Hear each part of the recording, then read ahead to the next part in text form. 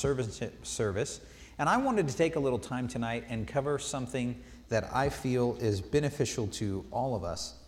But before I do that, I want to set the groundwork with two rules, if you will, and these aren't hard and fast. Maybe I should say two principles to keep in mind going forward as you do your own Bible study, as you're reading the Word for yourself in your own devotion time, as you spend time with God.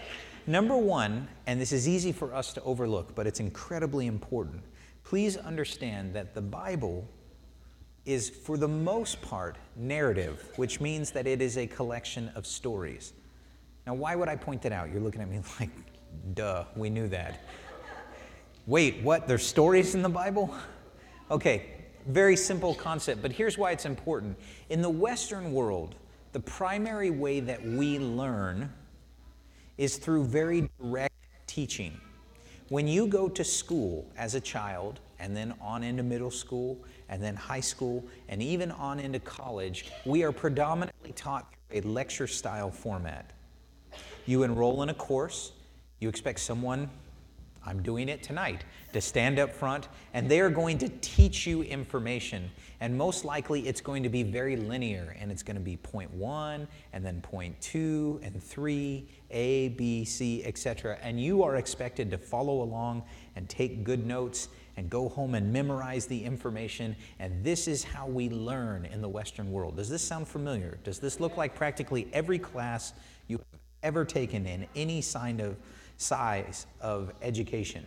Because that's the way we approach learning in the Western world. And that's not wrong, it's not right, it just is. However, can anybody point me in the Bible to the book of repentance? How about second baptism, chapter 2? It doesn't work that way. How come? Because the Bible is not set up that way, because it's an Eastern document. And in the East, they do not typically learn the way that we do in the West. The primary mode of teaching in the East, and I use East in the broadest sense of the word. I'm talking from Egypt to China, okay? In the East, the primary mode of learning is through narrative, or what we would call story. You see this, we make fun of these tropes and these ideas even in our stories, in our movies, and anything else. You know, you've got the wise older rabbi, or the wise old kung fu master, or whatever it is, I don't care, some caricature from the East, and you ask them a question and you get a story in response. You've seen this in all kinds of things, right? Because it's very true of these cultures. Collectively, they tend to learn by teaching through story. Now, why am I pointing that out here? Because your Bible is predominantly a collection of stories. The entire Bible is meant for instruction. And it's easy for us at times to think of things as Sunday school stories, things I learned about when I was a kid, and these are a collection of stories that I find interesting. And yes, they are stories, but the primary purpose there is to teach you something. So everything you read in your Bible, every story that's in your Bible is there, and it was carefully preserved for a specific reason, because you were meant to learn something from that story. There are no stories in the Bible that are just there to be there. Every one of them was carefully selected, preserved by God to teach us something. So anytime you are reading a narrative passage, you're reading a story selection in the Bible, you should be thinking, what am I supposed to learn from this? You should be thinking, what is the example that I should draw from this? Sometimes they're negative examples. Sometimes the story is preserved, and by the way, this is a different idea, but it's also important. Just because it's been preserved in the Bible doesn't mean that it's endorsed. Okay?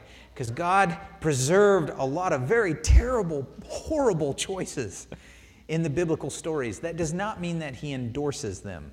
But they're there for a reason. And so you read these, and sometimes you read this and you think, that is absolutely terrible.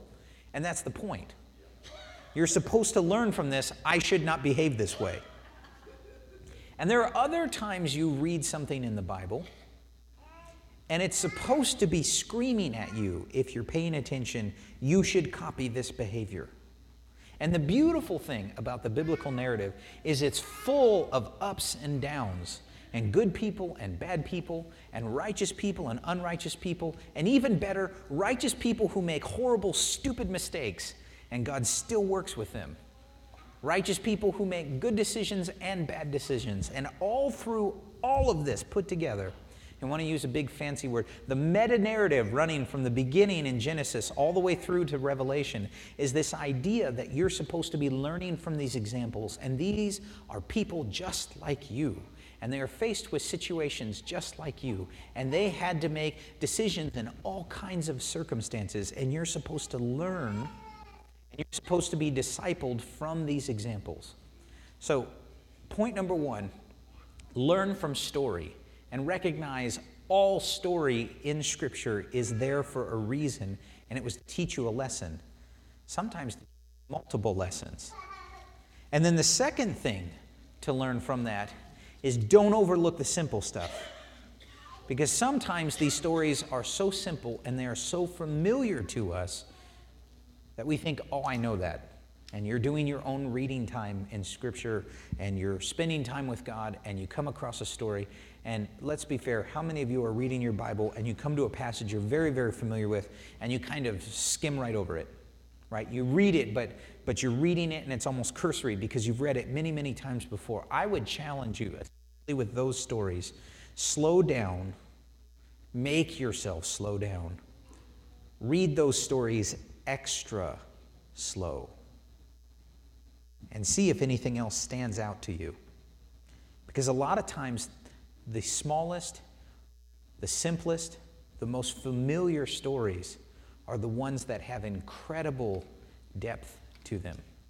So having said all of that, tonight I want to take a few minutes and we're going to look at three very familiar passages from the Old Testament, but we're going to look at them from the idea, what can I be learning from these stories? And not only that, you'll realize as we do this, there's a lot of lessons in here. And I'm just pointing out a few simple things.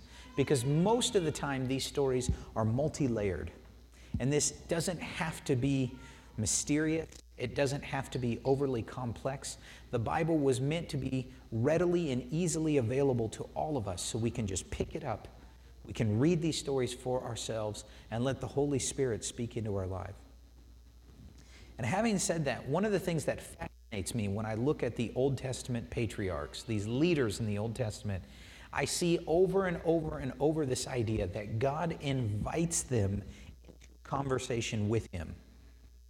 And so tonight, for a few minutes, I just want to talk about this idea that God invites discourse. Another way to say that is God is inviting us into conversation with Him. So let's turn to our first passage. We're going to jump into Genesis chapter 18. This is right in the middle of a story. Again, probably everyone here is very familiar with this story. And in this story, God, as fancy word, theophany, in other words, God as this visible, whether it's an angel or it's human form or whatever it is, has come to visit Moses and Sarah, along with two others. And so these three men show up. Moses is sitting outside his tent one afternoon. Excuse me, I'm saying Moses because that's my next example. It's Abraham. Thank you. I'm ahead of myself up here. I need to slow down. It's Abraham. Abraham is sitting outside his tent. These men show up. Abraham tells Sarah, go ahead and prepare a meal. They serve a meal, and then we're going to jump in the story after the meal is complete, and they get up to leave. So understand they've spent the afternoon visiting with these three strangers. And so they politely get up, they're ready to leave, and now they are going on for the next part of their journey. And starting in verse 16, it says, Then the men got up from their meal, and they looked out toward Sodom. And as they left, Abraham went with them to send them on their way. So you can think of this idea as Abraham's going to go walking for a little bit of a distance, and he's traveling along with these three men, and they're continuing to have conversation. And they're going on to the next spot in their journey, and he's just kind of wave them goodbye. But rather than just stand at the edge of his tent, wave them goodbye, he's going to walk with them for a little bit. This is crazy. Keep in mind, the four of them are together. So the Lord turns, narratively speaking, probably to the other two and says, "Should I hide my plan from Abraham?" the Lord asked. Abraham's with them. It's not like Abraham can't hear this. "For Abraham will certainly become a great and mighty nation, and all the nations of the earth will be blessed through him." Now, if my wife and I were sitting at the dinner table and our children were there, and I turned to her and I said, "Do you think we should tell Desi what we're doing tomorrow?" What kind of a conversation starter is that? You do that because you're what? Inviting conversation. You're expecting someone to say, "What are we going to do tomorrow?" Right? So they're walking down the road, these four men, and the Lord turns to the other two and he says, "Should I hide my plan from Abraham? What do you think we're doing here?" We're inviting conversation. "I have singled him out so that he will direct his sons and their families to keep the way of the Lord by doing what is right and just. And then I will do for Abraham all that I have planned." And so the Lord told, now he just turns to him directly. "So the Lord told Abraham, I have heard a great outcry from Sodom and Gomorrah because their sin is so flagrant. And I'm going down to see if their actions are as wicked as I have heard. If not, I want to know." As if God doesn't already know what's going on there. But again, we're in conversation. So he's saying, "Hey, Abraham, I'm going to walk over here. I heard this bad report about this place. So I'm going to go check it out for myself. What do you think?" The other men turned and they headed towards Sodom. But the Lord remained with Abraham. The Lord remained with Abraham. Now, two of them go on walking up ahead. He has just said, "I'm headed toward Sodom. I want to go check this place out for myself." And then two of them keep walking towards Sodom. And he stops and he pauses. What are we doing here? We're inviting conversation. I just want you to see, God has set up this scenario where he's waiting for Abraham to interject. He leaves the house and Abraham comes with him. He turns to his companions and said, "Should we tell Abraham what we're doing?" They keep walking. God says, "I'm going to go over here and check this out. What do you think about that?" They keep walking. Then he stops and two more continue to journey on, and now he's standing here waiting. What is he doing? He's inviting conversation. So Abraham approached him and said, "Will you sweep away both the righteous and the wicked? Suppose you find 50 righteous people living there in the city. Will you still sweep it away and not spare it for their sakes? Surely you wouldn't do such a thing, destroying the righteous along with the wicked. Why, you would be treating the righteous and the wicked exactly the same. Surely you wouldn't do that. Should not the judge of all the earth do what is right?" Abraham's buttering him up. Abraham's trying to get on God's good side. He's like, "Are you sure you want to do this, God? I mean, you wouldn't really do something like that, would you?" But who started the conversation? It was God. And the Lord replied, "If I find 50 righteous people in Sodom, I will spare the entire city for their sake." Then Abraham spoke again. "Since I've begun, let me speak further to my Lord, even though I am but dust and ashes. Suppose there are 45 righteous people rather than 50. Will you destroy the whole city for a lack of 5? Now, at this point in the story, how many of you already know Abraham never had 50 people in mind? Right? This is bargaining techniques. We know this. Okay? Don't you think God knows this too? And who started the conversation?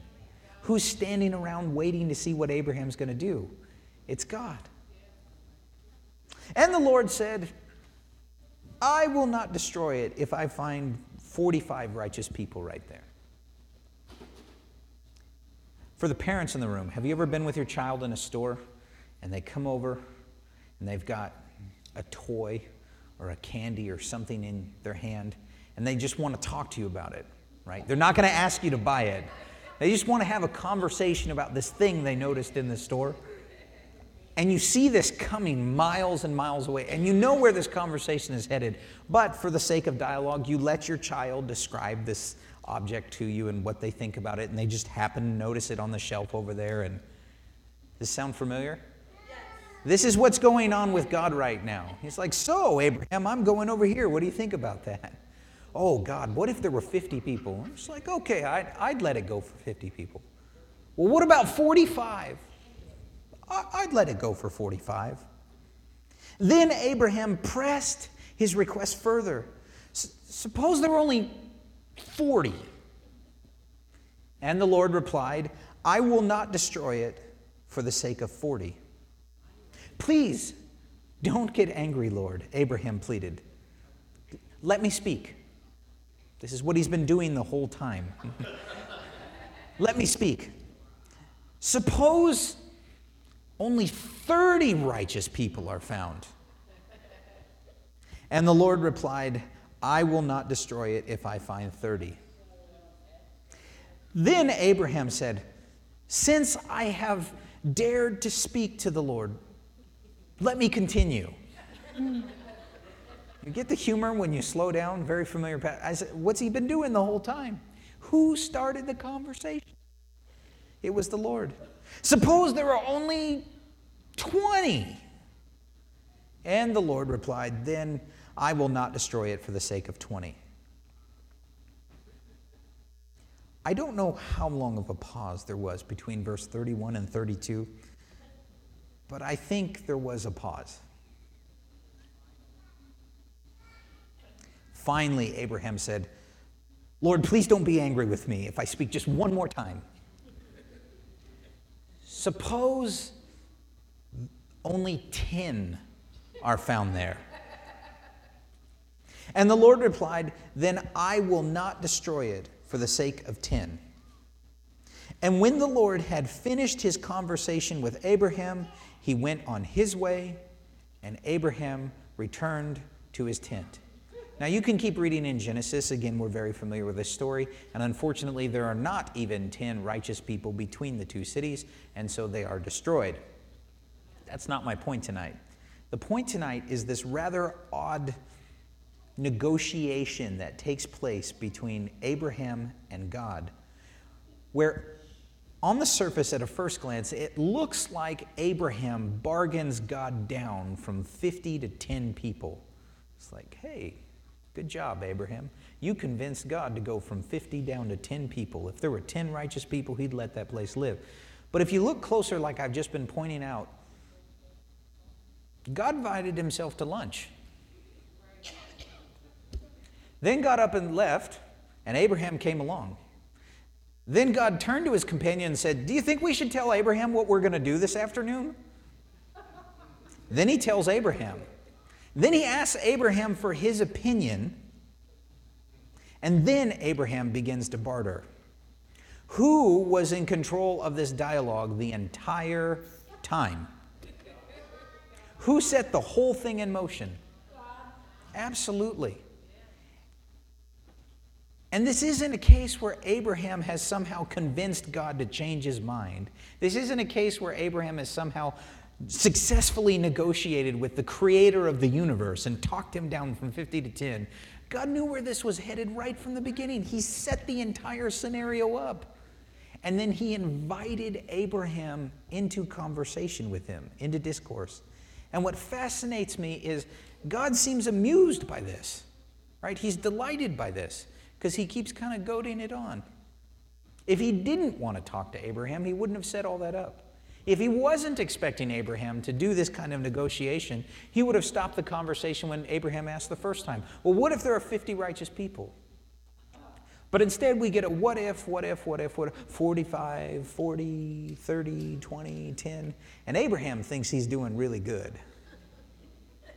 And the creator of the universe is talking to a child negotiating over that toy train in the store. And the whole thing has been set up the entire time. What is this story showing us? God wants that discourse. He invites us into dialogue with him. And not only that, God is okay with us, for a lack of a better word, negotiating with him. God is okay with us saying, well, God, what about this? And what about that? And would you consider this? And he's not upset by it. Now, how many of us typically, when we have something with God, approach it quite this way? Probably not. It almost seems irreverent that the man who described himself as but dust and ashes is speaking to the creator of the cosmos, and he's negotiating with him. God set it up the entire time. That was the whole point, was to create an opportunity for Abraham to have this kind of dialogue with him. Let's go to another example. We're going to jump forward now. Genesis 28. We're going to go to Abraham's grandson, Jacob. Now, in Genesis 27, Jacob has completely deceived his father. He has cheated his brother out of his birthright and blessing. He's a thief. Don't miss that. He's a thief. And after all of this takes place, his father says it's an irrevocable blessing. He says, I'm not going to take it back. Isaac says it stands. He gives a minor blessing to Esau, and Esau is furious. And Esau says, in essence, to his brother, you just wait till Dad dies. Once he's out of the picture, I'm going to kill you. And Jacob is terrified. And Mama hears this, and keep in mind, Mama's the co-conspirator in all of this. So Mama goes and talks to her husband and says, don't let him marry someone here. Move him off. Send him out of the way. And so they send their son away to protect him from his brother, who is furious and has already publicly declared that he is going to kill Jacob once Dad's out of the picture. So Jacob is on the run. The thief has now left home. He doesn't have anything except what he's traveling with, literally the clothes on his back, and he stops for the night. Meanwhile, Jacob left Beersheba and traveled toward Haran. And at sundown, he arrived at a good place to set up camp, and he stopped there for the night. And Jacob found a stone to rest his head against, and he lay down to sleep. And as he slept, he dreamt of a stairway. If you're reading King James, it may say ladder, that reached from the earth up into heaven. And he saw the angels of God going up and down on the stairway. And at the top of the stairway stood the Lord. And he said, I am the Lord, the God of your grandfather Abraham, and the God of your father Isaac. And the ground you are lying on belongs to you. I am giving it to you and to your descendants. Your descendants will be as numerous as the dust of the earth. They will spread out in all directions, to the west and to the east and to the north and to the south, and all the families of the earth will be blessed through you and your descendants. He's on the run for his life. He is a thief. He has deceived his parents, more specifically his father. He is shamed. He's, in essence, going into exile to protect himself. And the God of the universe speaks to him in a dream and makes this plain to him and says, I'm going to bless you and you're going to prosper. And I'm going to give you all the land you're walking through right now. And you will have so many descendants, it'll be innumerable. And what's more, I am with you and I will protect you wherever you go. And one day, I will bring you back to this land, and I will not leave you until I have finished giving you everything I have promised you. And then Jacob awoke from his sleep. And before I go farther in that verse, let's just pause here. He's on the run. He's stopping for the night. He goes to sleep. He has a dream. And in this dream, he has a heavenly vision, and God speaks to him. Who initiates this conversation? God. What kind of a worthy position is Jacob in right now? He's not. He's on the run. He's a thief. This is not a righteous individual. Notice the passage says, I am the God of your grandfather and your father. It did not say, I am your God. Because he's not at this point. Jacob does not have a relationship with God. And yet this God, who his daddy and his grandpa serve, has showed up to him and spoken directly to him in a vision and has promised blessings on him. And then I love his reaction, because I think we go too fast and we clean up these passages. He's still acting like a con artist. He's still a thief. He's still Jacob the trickster, because watch his response when he wakes up. Then Jacob woke up from his sleep and he said, surely the Lord is in this place, and I wasn't even aware of it. But he was also afraid and said, what an awesome place this is. It is none other than the house of God, the very gateway into heaven. And so the next morning Jacob got early, and he took the stone he had rested his head against, and he set it upright as a memorial pillar, and then he poured olive oil over it. And he named the place Bethel, which means the house of God, although it was previously called Luz. And Jacob made this vow. He does not have a personal relationship, if you will, with God at this point. This is his daddy's God. This is his grandpa's God. And this is the vow he makes. If. We start with an if statement. He's speaking to the creator of the universe, and he starts with conditions. And he gives God 5 conditions, as if he's in a place to bargain, as if he's in a place to negotiate. He's on the run for his life. And the creator of the universe has just stopped and talked to him and promised to bless him. And his response is, if God will indeed be with me, and if God will protect me on this journey, and if he will provide me with food and with clothing, and if I return safely to my father's home, then the Lord will certainly be my God. Ta-da! Look at me. Aren't I such a good person? Creator of the universe just spoke to me in a dream, and my response is, okay, God, let's talk. We're going to make a deal here. I need you to do this, and this for me. And so if you will meet these 5 conditions that I'm laying down before you, I will let you be my God.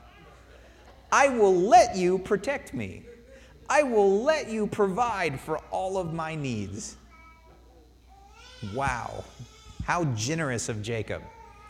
And so Jacob the deceiver, Jacob the liar, Jacob the trickster is still acting the same way. Who started the conversation?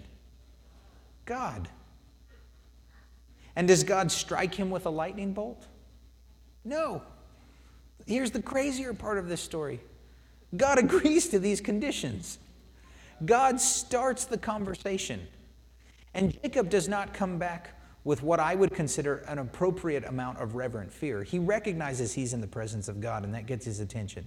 He's a little scared, but he's not scared enough just to say, whatever you want, God. He's still got enough of his own chutzpah, if you will, to come before the creator of the universe and say, okay, let's make a deal. I need you to protect me, and I need you to travel with me, and I need food, and I need clothing, and I need you to guarantee my safe return one day. And if you will do all of these things, I will let you be my God. And then as the cherry on top, here's my favorite. And this memorial pillar I have set up will become a place of worshiping God, and I will present to God a tenth of everything that he gives me.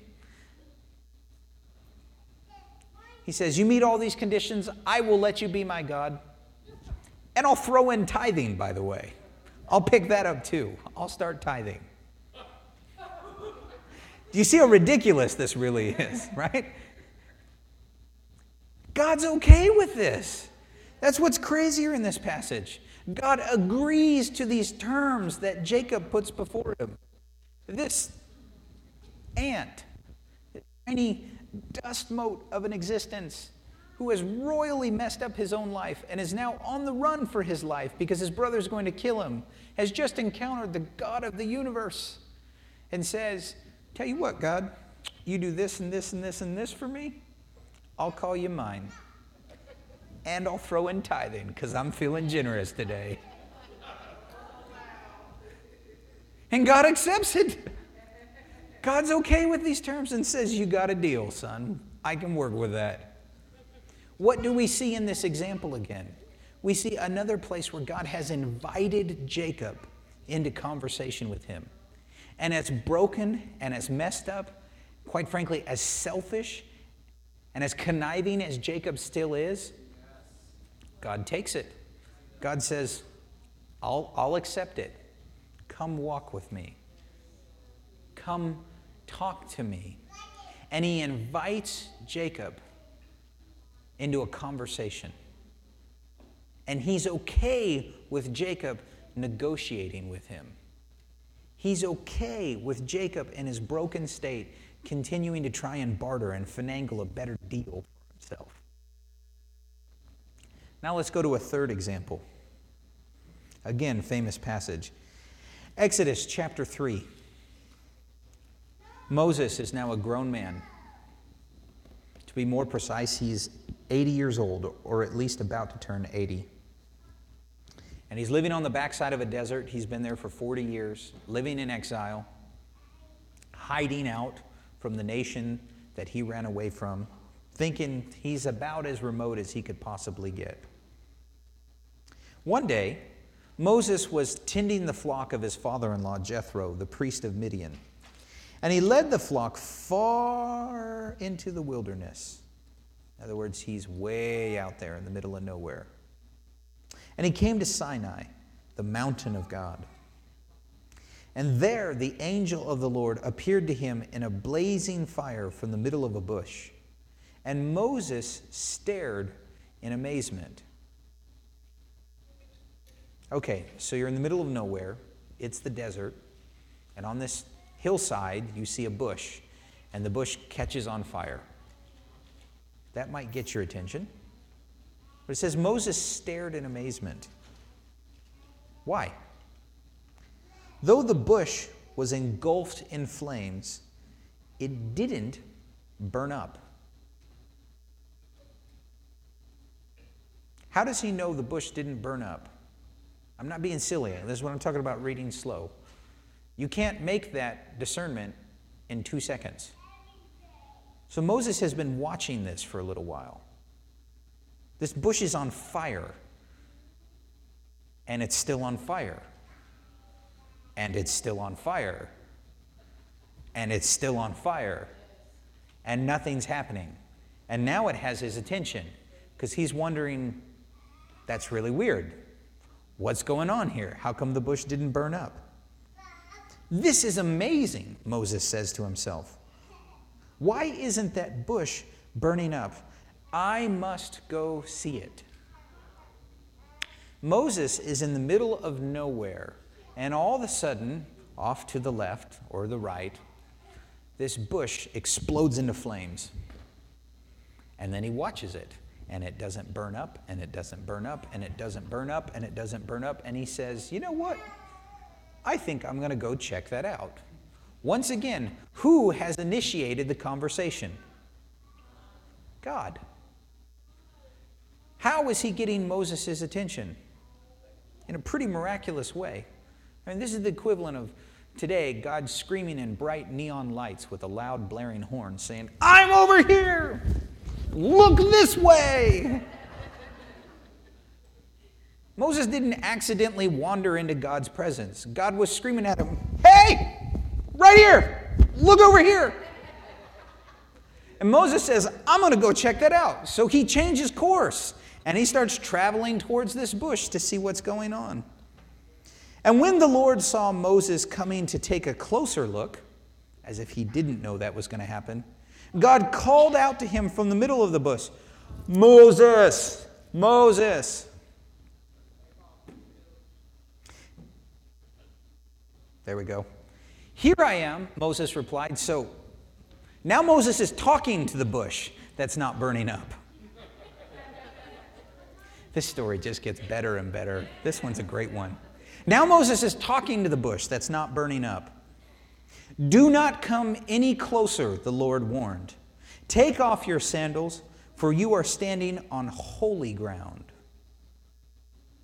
I am the God of your father, the one of Abraham, the God of Isaac, and the God of Jacob. And when Moses heard this, he covered his face because he was afraid to look at God. Now, he wasn't afraid a moment ago. He was very curious. He's changed course and started walking towards this bush that's burning with this eternal flame. And now God begins to speak to him out of the bush. And when he realizes whose presence he's in, now he's afraid. But up to this point, God has been waving his hands, in essence, saying, hey, over here. Come look. Come talk to me.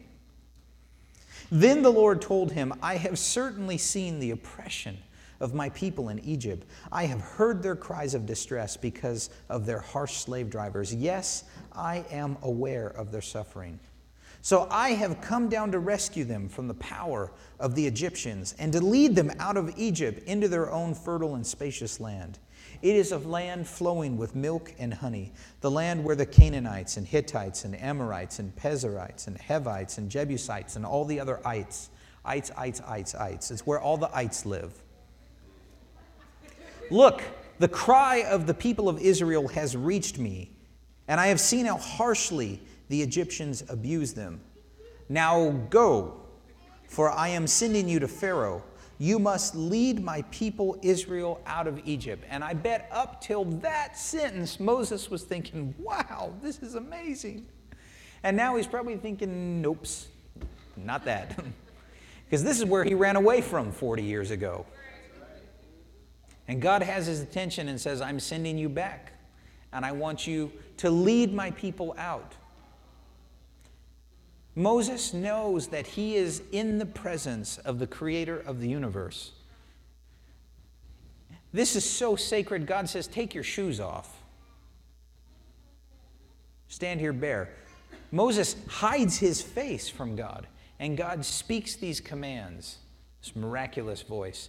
I don't think it was a whisper at this point. I know I'm reading into the text there, but I really, really doubt it was a whisper coming out of this burning bush at this point.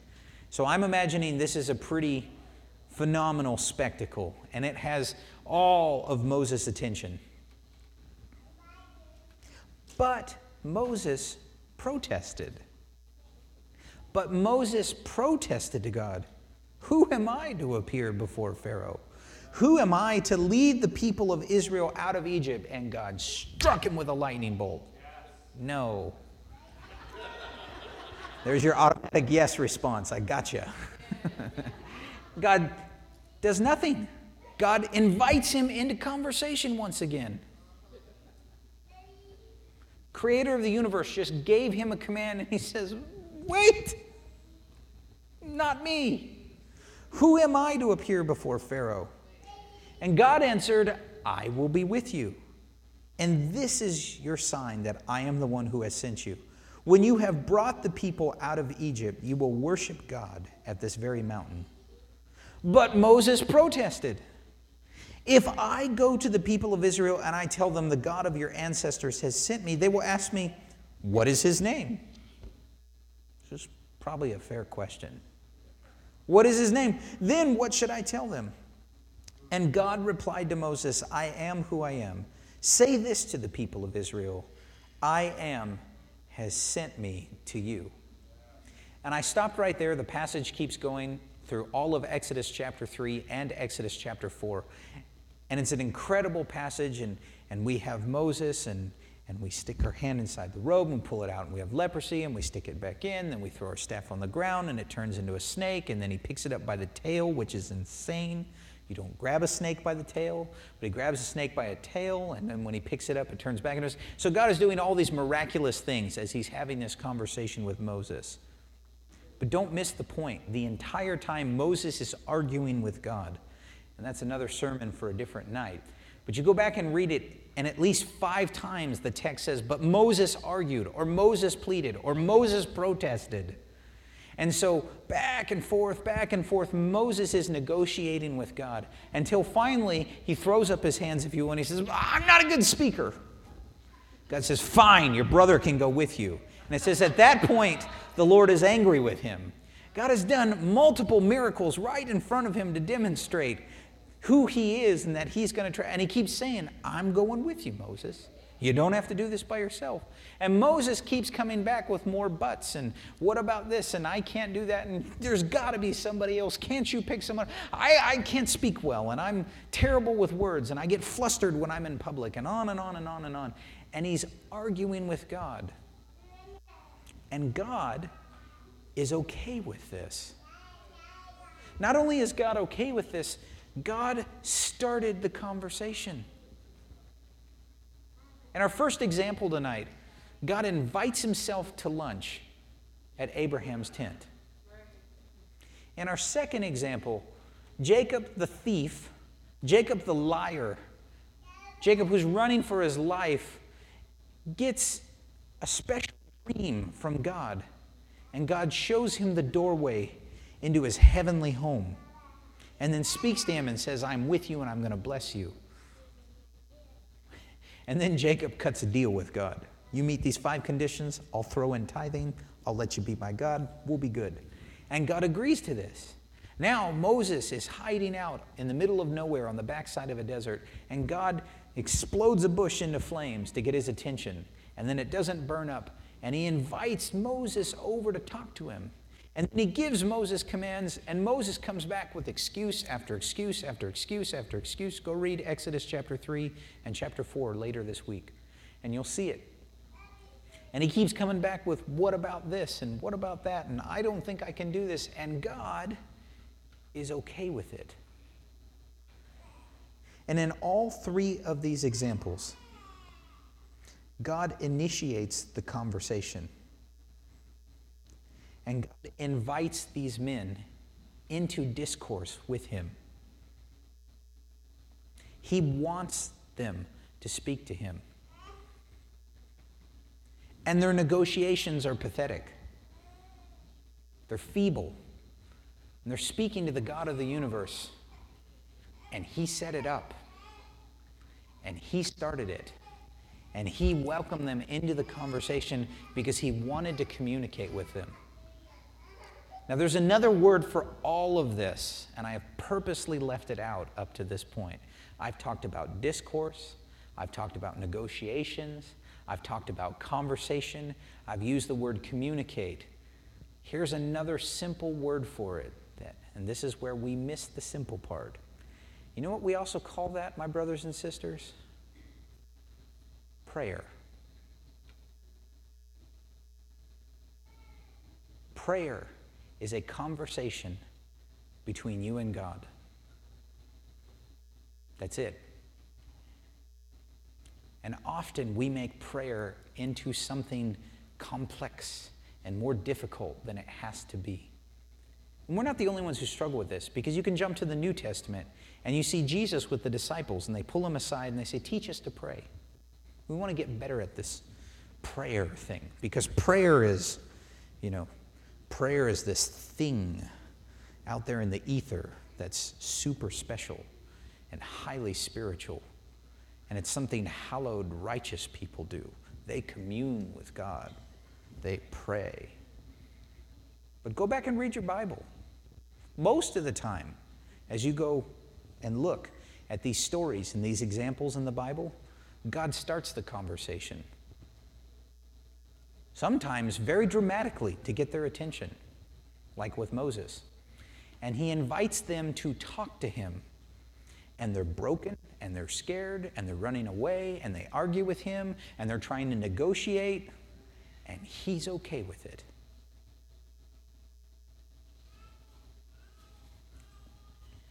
And I don't know who, but somebody needed to hear this tonight. God just wants you to talk to him. And he's inviting you into conversation. And there may be times where you speak to him, and it is this incredible, holy, hallowed, sacred experience. I'm not saying that doesn't happen. But if we're fair, when we look at the scriptures, when we read these stories, most of the time, they're pretty normal conversations with very broken people who God initiates the conversation and they respond. And pretty much however they respond, He's okay with starting there. It's the fact that they responded.